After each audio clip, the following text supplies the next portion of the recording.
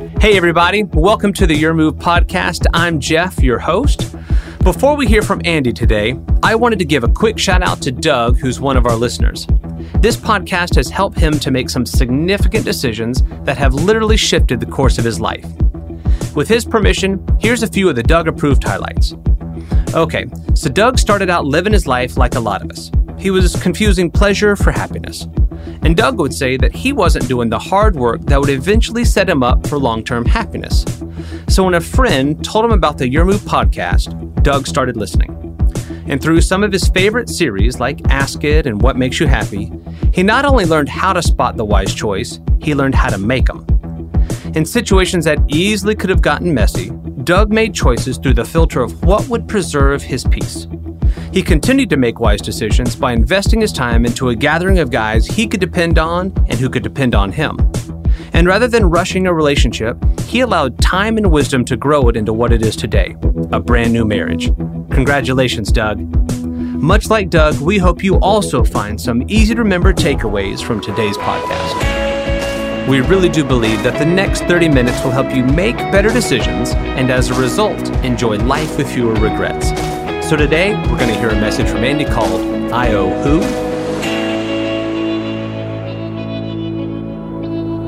Ingratitude. Ingratitude. Very few things sting in a relationship like ingratitude, feeling unappreciated. And the reason it stings is because it's the exact opposite of what we expect, and it's the opposite of what we think we deserve. You know, you do something for somebody, you serve them, you kind of put yourself out there for them, you sacrifice for them, you raise them, you marry them, whatever it is, you hire them, you give them things that you don't think they deserve. And so everything's kind of going their way. And so you expect, and understandably so, you expect something to come back your way. In fact, you deserve for something to come back your way. And when it doesn't, it just hurts, it stings. And ingratitude can be the words that are said, or it can be the words that aren't said. Ingratitude can be the behaviors that somebody, exhibits, or a lack of behavior. But either way, ingratitude stings. And we've been on both sides of this. In fact, here's the interesting thing about ingratitude. The recipient is always aware, right? I mean, if you're in a relationship with someone and they're ungrateful, it's not a mystery to you. You're always aware. The interesting thing is the initiator or the ungrateful person is rarely aware. This is one of the mysteries in relationships. You can be going along fine thinking everything's great, and then, all of a sudden somebody comes along and they say, I just don't feel like you appreciate me. Now, how many of you have ever been accused of being ungrateful? Actually, you don't have to raise your hand. Let me ask it this way. How many of you have ever been 13? Yes, exactly. So and here's the strange things about ingratitude, or about somebody accusing you of being ungrateful. When somebody says to you, I just feel like you're ungrateful. The first thing you think is, no, I'm grateful. And immediately we think about the feelings of gratitude that we have. But the problem is we haven't expressed those feelings. And so it's this huge disconnect relationally, because the person is feeling like unappreciated, they feel unappreciated, but you're appreciating them secretly, or it's the other way around, And so again, it becomes a real relational disconnect. Now, to get a little bit kind of deep, and then we're going to look at a cool story from the life of Jesus real quick. Here's why this is really, really, really important. It's not just important this week, but it's really, really important all the time for any of us who are in any kind of relationships that are important to us. Gratitude and ingratitude. Gratitude and ingratitude are both relationally determinative. There's a word we don't use much. Relationally determinative. That is, gratitude and ingratitude drive the direction and the health of all relationships. They are relationally determinative. In other words, they determine how much of you are willing to continue entrusting to someone else. Gratitude and ingratitude, whether either side of the equation you're on, gratitude and ingratitude, it's determinative. They determine how much of you're willing to continue entrusting to someone, and it determines how much he's willing to entrust to you, and it determines how much of herself she is willing to entrust to you. And because there's such a disconnect, and because we can be going on our merry way thinking things are absolutely great when they're not, this is a really, really, really big deal.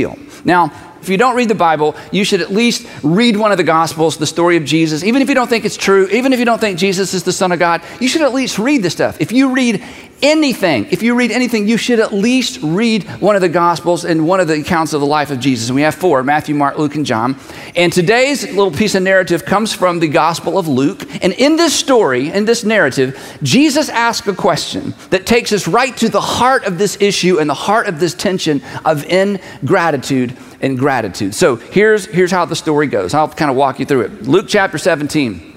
Now, on his way to Jerusalem, Jesus traveled along the border between Samaria and Galilee. So if you kind of use your imagination, way up north is Galilee, way down south is Judea, and right in the middle is Samaria. And in the area of Samaria were Samaritans, and the Jews and the Samaritans, they didn't get along because the Jews felt like the Samaritans were not quite Jewish, but the Samaritans kind of had their own religion, but was sort of a Jewish knockoff religion. So there was a lot of conflict between these two groups. But to go from the northern part of Israel to the southern part of Israel, you had to go through Samaria. And so Jesus is on the border, and he's headed to a village in this area. So as the story goes, it says this. And as he was going into a village, he was headed to a village on the border between these two regions, 10 men who had leprosy met him. Now, leprosy's been cured. In fact, I was reading, this is sort of fun facts. In the last 20 years, I don't know why this statistic stood out to me. In the last 20 years, over 16 million people in the world have been cured of leprosy. Isn't that amazing? 16 million people. But in this day and age, people were scared to death. There was no cure. And as you probably know, they thought it was highly contagious. And leprosy is passed from person to person, but it is not highly contagious. But people were so afraid of this disease that they would put people with leprosy they didn't call them leper colonies back then, but they had to live unto themselves. They had their own parts of where they lived, and they lived outside of society. It was kind of a long-term death sentence. It was like being in prison without any walls because you had to ring a bell or let people know you were coming. You weren't allowed to worship. You couldn't go to the temple. You were religiously an outcast. People thought it was a sign of God's disfavor or punishment. So if you had this dreaded disease, you could live a long time, but you were reminded every single day that you didn't fit and that you didn't belong. So these 10 men, because the people with this disease found each other and created their own little communities and societies, these 10 men are outside of this village, and they see Jesus coming, and they stood at a distance because that's what they were required to do. They stood at a distance and they called out in a loud voice, "Jesus, Master, have pity on us. Jesus, Master, have pity on us." They couldn't get close. They knew better, so they're standing at a distance. They hear Jesus is coming. "Jesus, Master, have pity on us." Now, if you read the Gospels, generally in a situation like this, Jesus would go over to the sick person and lay his hands on them and heal them. But in this particular instance, Jesus does something really unusual. Jesus yells back at them. He's like, "Hey guys." And he says this, when he saw them, he said, "Go show yourselves to the priest. Go show yourselves to the priest." What did he say? Something about a feast? No. "Go show yourselves to the priest." And then Jesus just goes right on into the village and sort of ignores these guys. Now, there's a lot of drama here, but there's some cool things going on they know about that perhaps you don't.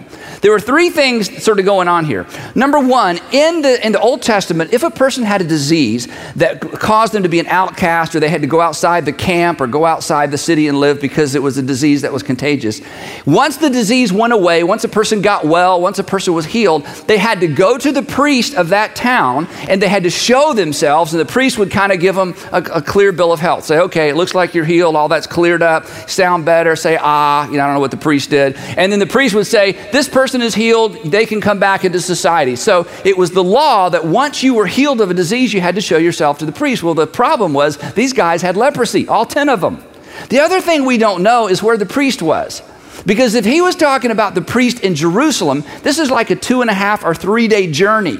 Like, guys, start walking, head toward Jerusalem. They hadn't been to Jerusalem maybe in years because they weren't allowed in the city. Go to Jerusalem and find a priest and show yourself to the priest. So the first point is you got to show yourself to the priest because once you're healed, you show yourself to the priest, and they're like, "Yeah, but we have leprosy, we're not healed." Second thing is, imagine you're the priest and 10 people show up, not one person. 10 guys show up and say, "We've been healed of leprosy." That's going to make an impression. How did this happen? Well, we yelled at a guy, he yelled back, we came, and boom, it happened, okay? The third thing that's happening, here's a lot going on in the story. Third thing that happens is For you to start walking, maybe hours if there's a priest close by, or if you're going to Jerusalem, if you commit to that journey, you're thinking something's up with Jesus. And this is a big, big, big expression of your confidence or your faith in Jesus. I'm going to make a journey toward Jerusalem. They're not going to let me in if I have leprosy. So between this little village and Jerusalem, something better happens. So for them to do what Jesus asked them to do was an extraordinary, extraordinary expression of faith. So there's a lot going on. Jesus goes in the village. They look at each other and go, what do you want to do? I don't know. When's the last time you were in Jerusalem? About 8 years ago. My parents there, my cousins there. So these guys decide, you know what?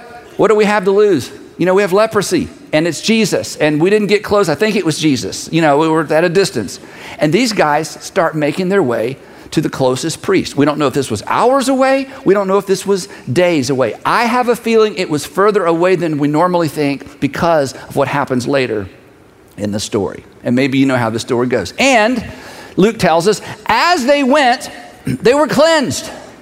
Now, we don't know if this is an hour, 6 hours. They spend the night on their way to Jerusalem. The next morning they wake up and it's like, are you kidding me? We don't know. But some time went by. Jesus goes on into the village. Perhaps Jesus goes in the village, spends the night. He's on his way to Jerusalem too, because the text tells us he was on his way to Jerusalem.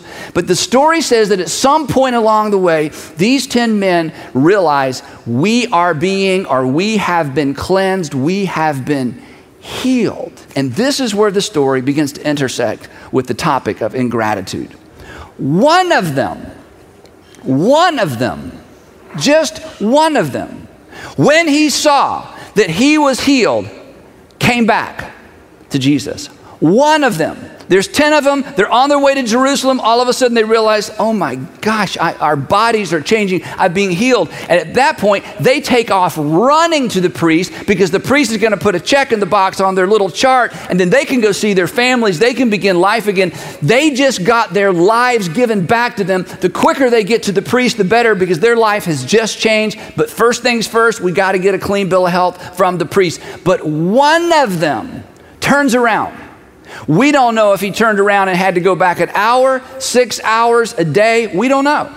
But one of them, when they realized that they had been healed, turns around and comes back to Jesus, praising God in a loud voice. Don't you know? And the text tells us that he finds Jesus and his disciples, and he threw himself at Jesus' feet and thanked him. And he was, in fact, a Samaritan.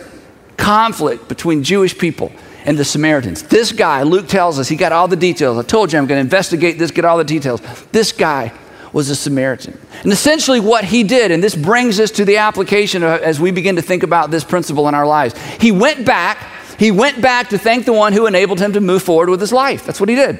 He went back in order to thank the one who had enabled him to move forward with his life. He got his life back. But he went back to thank the one that allowed him to go forward with his life. Now, every single one of us, we know this. Every single one of us, no matter what you've accomplished, no matter how talented you are, no matter how hard you've worked, no matter how ambitious you've been, no matter how disciplined you've been, and it takes all of that to be successful in life. No matter what you've accomplished and what you have, all of us can look in the rearview mirror of our lives, and there are people that helped us get here. There are people that facilitated our forward motion, our forward progress, our success.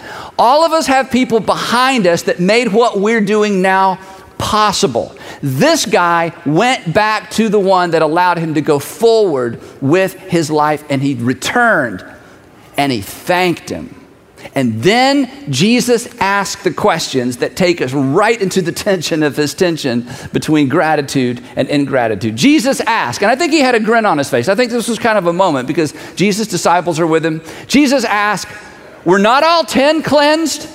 I think this is facetious. It's like, oh, so I sent all 10 of you to the priest, you got there and you're the only one. The other 9 guys are going, oh man, back to the village and hang out. He says, are you the only one that was cleansed? Were not all 10 cleansed? Did the miracle not work? Did I not get it right? Did I not have enough power for all 10? Was it just one? And then he asked the question. You ready for this? Say, we're ready. You ready? We're ready. Okay, here's the question. Where are the other 9? Where are the other 9? There's something missing. There's something wrong with this picture. There's something incomplete. There's something open-ended. There's something unfinished.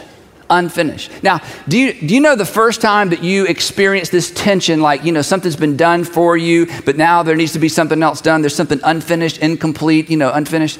It's when you were a kid. You remember this? When you were a kid and you were with your grandparents or your parents or one of your parents or, a cousin or somebody older than you, and you're at, let's say, it's Christmas and you're waiting in line to see Santa, and Santa's elves are out in the mall and they're handing out candy, and they walk up to you and you're in line, and they walk up to you and you're a little kid and they hand you a piece of candy, and immediately you start unwrapping it. But before you can do anything, the adult with you asks you a question. Do you remember what the question was? What do you say? What do you say? And remember, think of this tension. There's almost a sense of panic, like, before you unwrap it, what do you say? What do you say? And you know what every adult in that moment knows? There's something unfinished.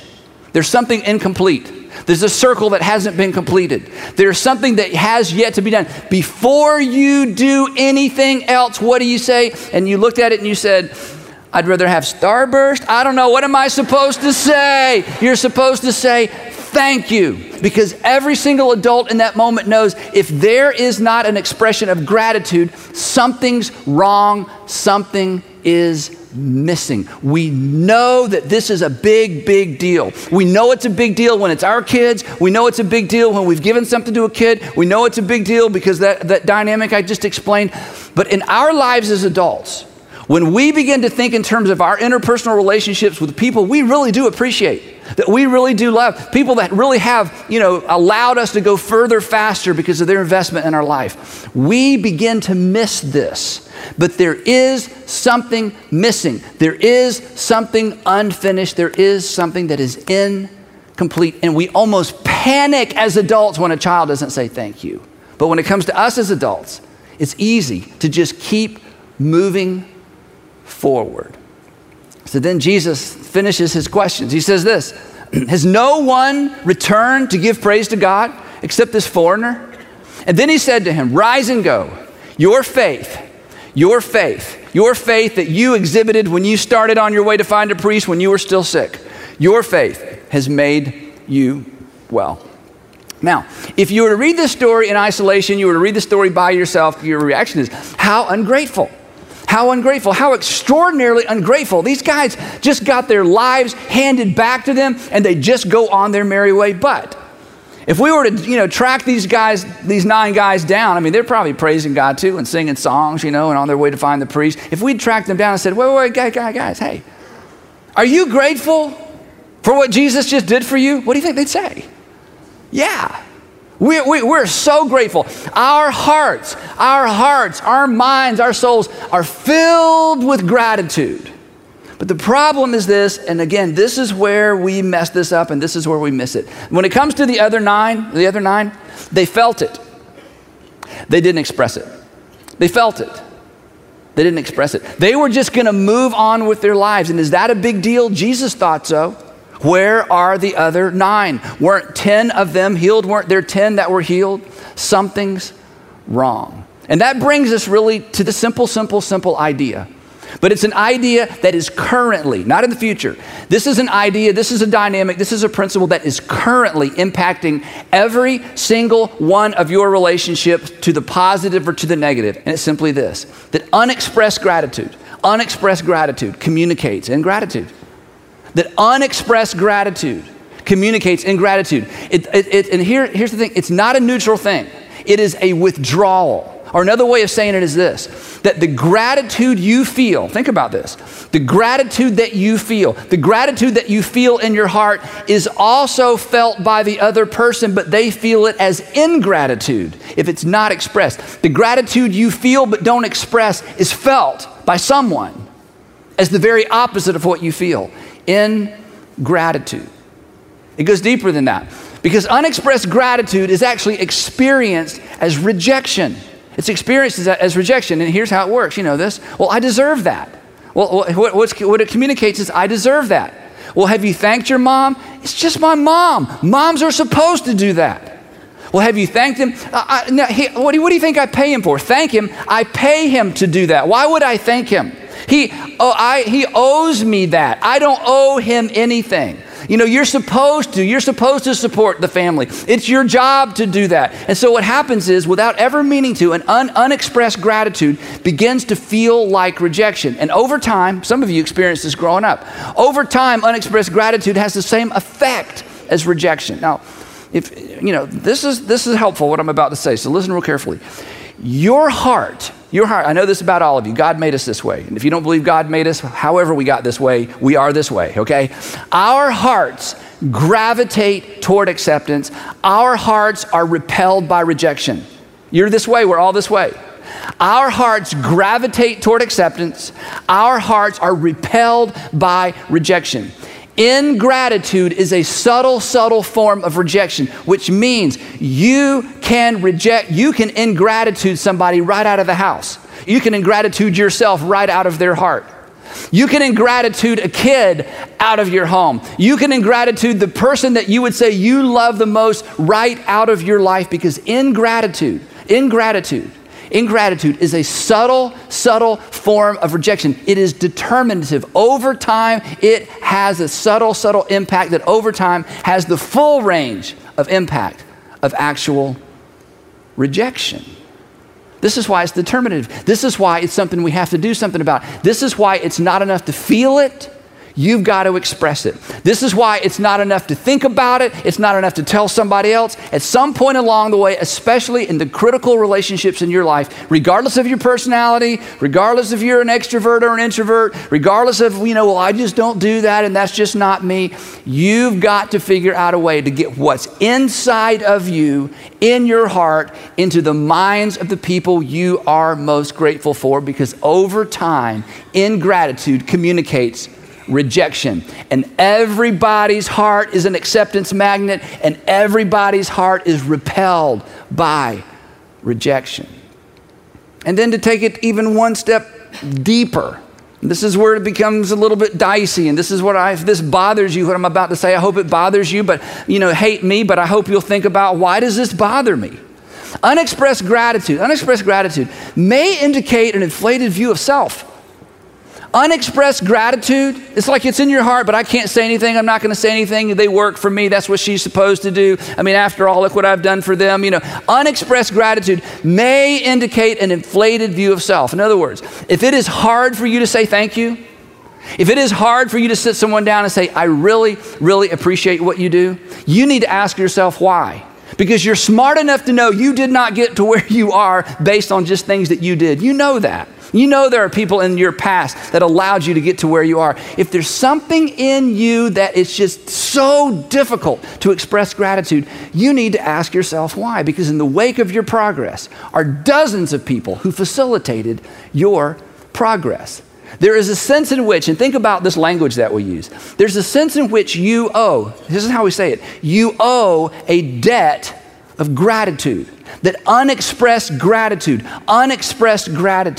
is a debt that has yet to be paid. If you'd found those 9 guys on their way to Jerusalem, on their way to find the priest, are you guys grateful? Oh my gosh, yes, we are so grateful. It is not enough to feel it. It is not enough to feel it. You've got to express it.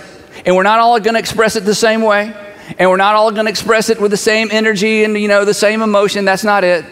But at some point, especially for the people, look up here, especially for the people whose relationships with you are most important, because gratitude and ingratitude are relationally determinative. They either communicate acceptance or rejection, and right now, in this very moment, for every single one of us, this dynamic is being played out. The question is, have you figured out a way, and have you developed the habit, and have you taken the time, and have you dealt with your pride to the point that you are in the habit of expressing gratitude? Because unexpressed gratitude communicates ingratitude. Or to ask the question within the context of the story of Jesus, are you going to be the one, or are you going to be the 9? Because at the end of the day, it is gratitude. When it comes to gratitude, it's not enough to feel it. You've got to express it. So, I'm going to ask you a couple questions, all right? I'm going to try the best of my ability to bring some faces and some names to mind. Now, here's how some of you are going to struggle, and maybe you're a better person than me. This is what I would be thinking if I were sitting in the audience today. I would be thinking, he is so right, and I'm so grateful for her, and they're here and she's down there, and I'm so grateful. But if I express gratitude tomorrow, they're going to go, well, the only reason he's doing that is because of that sermon. So I'm going to wait a couple weeks, Okay, guys, look up here. That is pride. And I get it, because I get this. None of us want some guy that you don't even know really up here telling you how to live your life. Here's how to do your marriage, how to raise your kids, and morality and sexual life. Here, I'm telling you.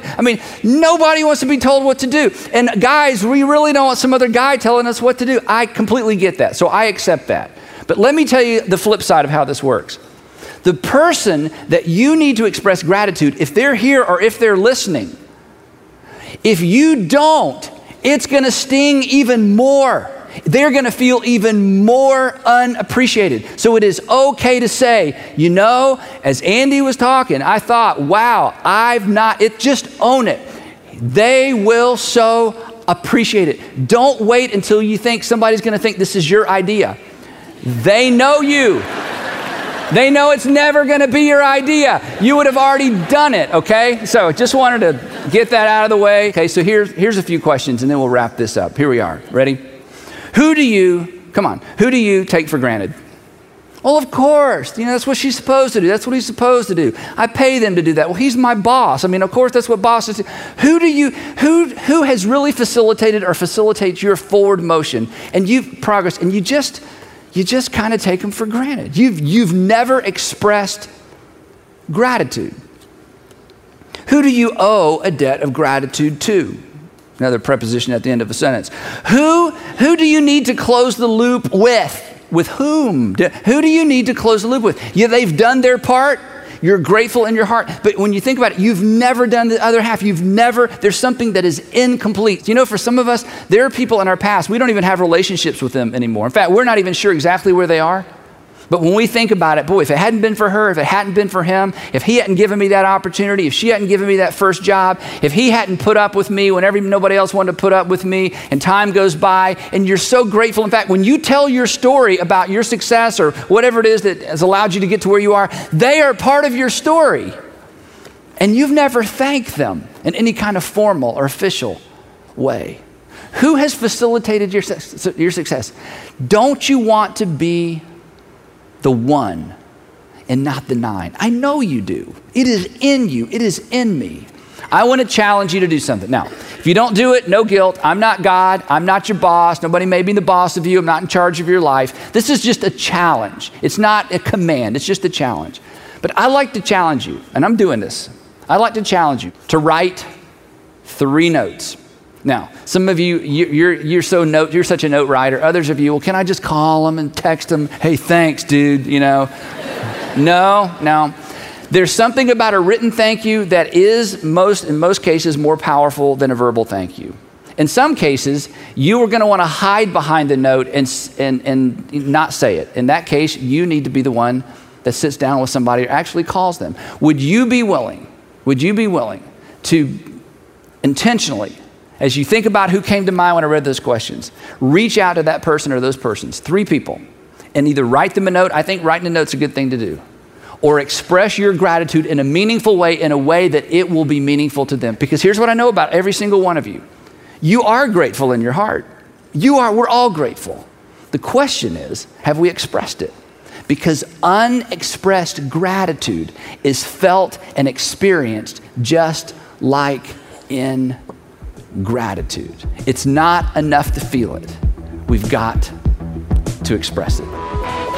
Thanks so much for listening to Your Move. We hope you found a piece of advice that helps you make better decisions in your daily life. Meet us back here next week for another episode of Your Move.